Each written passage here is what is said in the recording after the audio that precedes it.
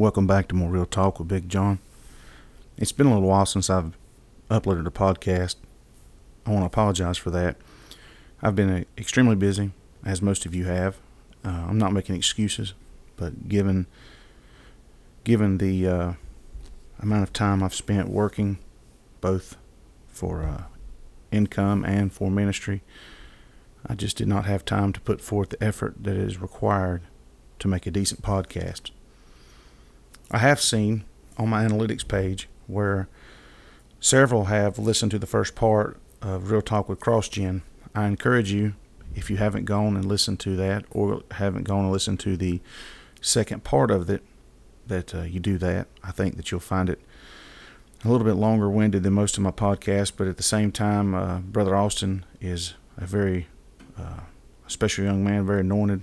I think that if you'll look at the rest of his website at crossgenproduction.org, you'll find somebody who has definitely got a heart for the Lord, the kingdom of God, and is very talented in all his productions. What I want to talk about today is somewhat of an idea that somebody put in my head a couple of years ago, and I've done a little research on it, and I'm going to wind up speaking on it before long. However, in Hebrews chapter 10, there's various, I'll just get right to it, 10 and 25, not neglecting to meet together, as is the habit of some, but encouraging one another, and all the more as you see the day drawing near. Now, there's piles of speculation on what that may be in terms of the day drawing near. I think that it's pretty unanimously considered to be Judgment Day, or the return of the Lord.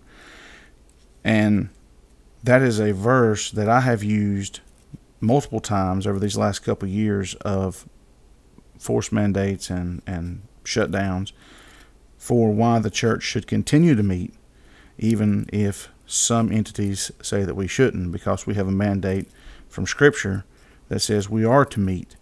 And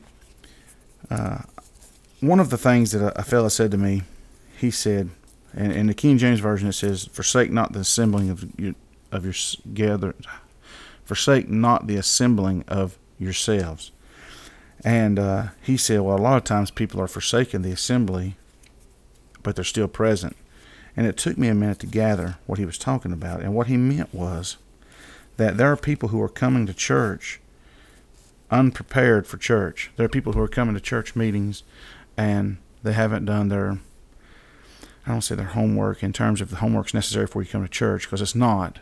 But if you want to get the most out of a service, if you want to get the most out of a message, if you'll find yourself prepared spiritually and mentally before you get there, you'll find that you can really get good teaching from a mediocre teacher. And I've said this before in church meetings.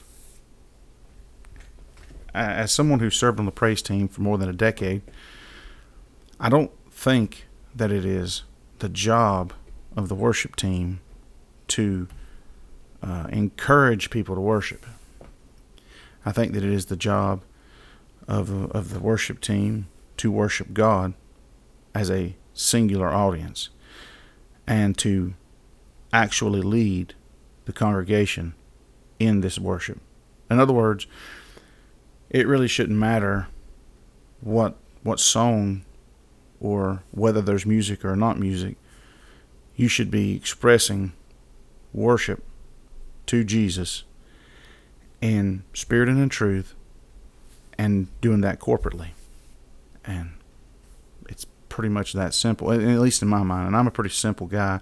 I don't have a whole lot of education, and I don't have a whole lot of higher learning, but when I think about what this man said to me, and I can't take credit for it, how many times, and it made me think about myself. So I as many people as listen to this, there's many different points of view, so I can speak from mine.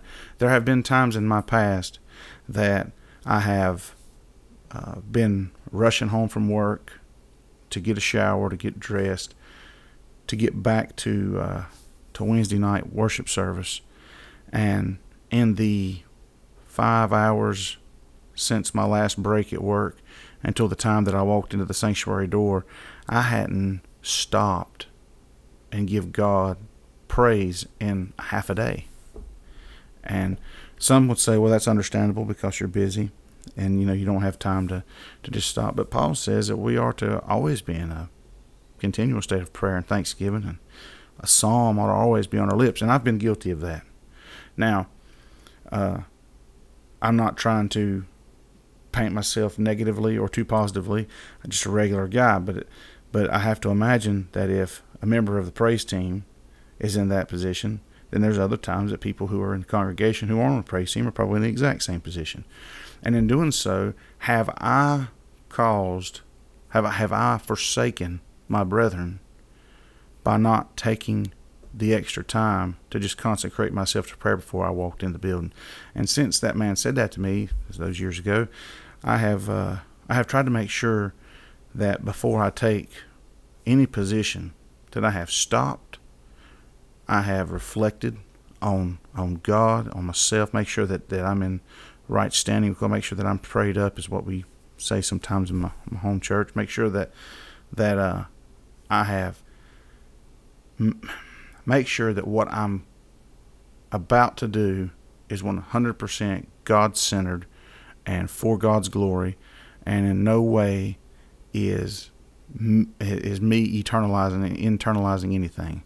I don't want to take the pulpit with any kind of malice on my heart or any kind of anger towards somebody, because if I do that, then what comes out may not be proper.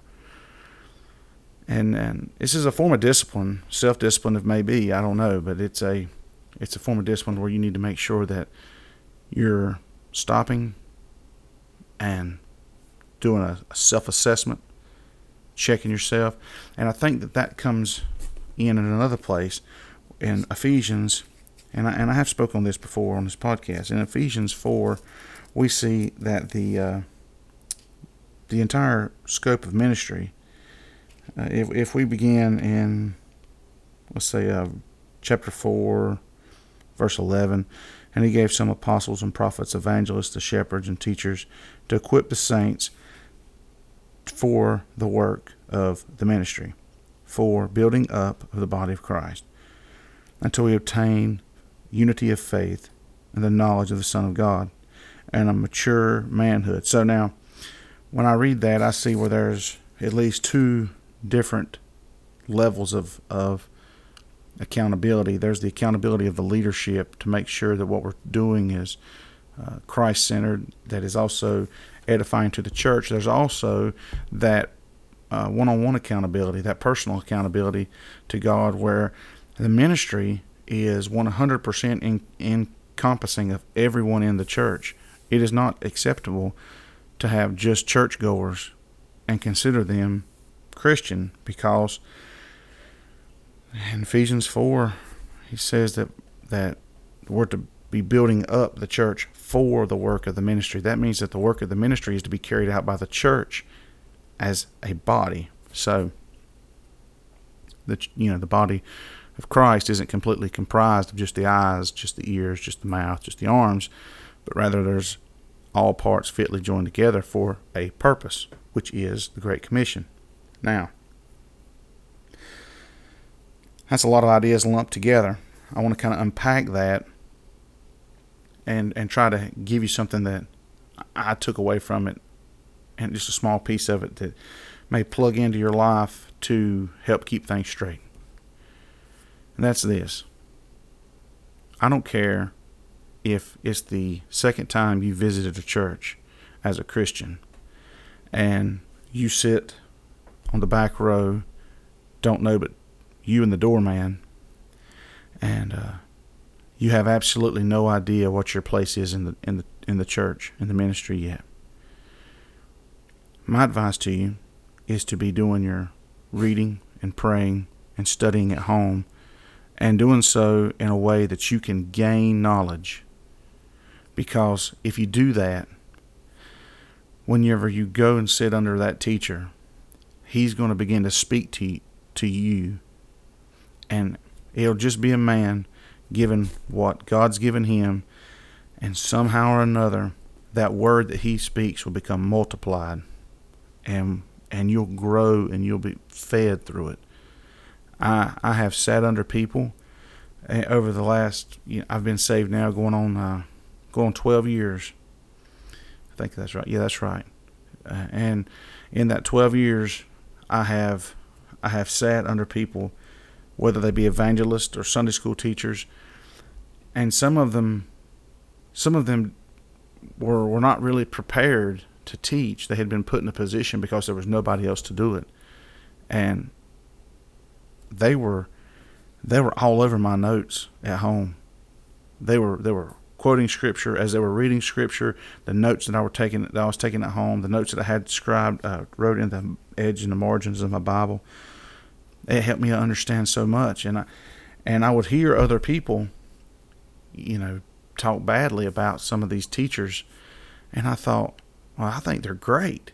And they said, there's no way you think they're great. They don't know, and I actually did tell some of them, I said, I don't know what you're talking about. I absolutely love their teaching. And they looked at me like I had 4 heads. They said, you can't be serious. I said, absolutely, I'm serious. And I started showing, it's like, look at these notes. These are great. I've been studying on that, and I had some questions about that, and he highlighted it, and they're like, I didn't hear him say that. And see, the point is they had missed it because they were too busy sitting in a judgmental place, and they weren't prepared for the teaching of the Word. They weren't prepared to receive anything from God. For whatever reason, they held the person that was teaching in a respectless position, and in having no respect for that person, they were the ones who missed out. So, I'm going to wrap it up this way. If you'll endeavor to learn more about God, God will inevitably teach you everything you want to know about Him. And He can use anybody. He can use an old boy from the hill country of North Carolina. He can use a donkey. Go back and read. You'll see what I mean. I want to thank you so much for sticking by me. Again, I publicly apologize for the amount of time I've missed putting these up. It has been a very good last part of 2021.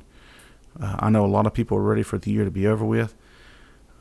The last month, we just saturated that month in praise and in prayer, and had a lot of support. And those of you who are listening who came out and supported the ministries that I was working with, I want to thank you. We recently returned from a disaster relief trip from Kentucky, and there were several people who gave supplies and prayed for us, and actually give some money to local churches that were up there that are struggling. I don't know who you are personally. The Lord does. I want to thank you for that. Try your best to not forsake the assembling of ourselves together. We don't know how many days we have left, but it would be best to use them as fruitfully as possible. I say this in love, and I love you. It's been Real Talk. I'm Big John.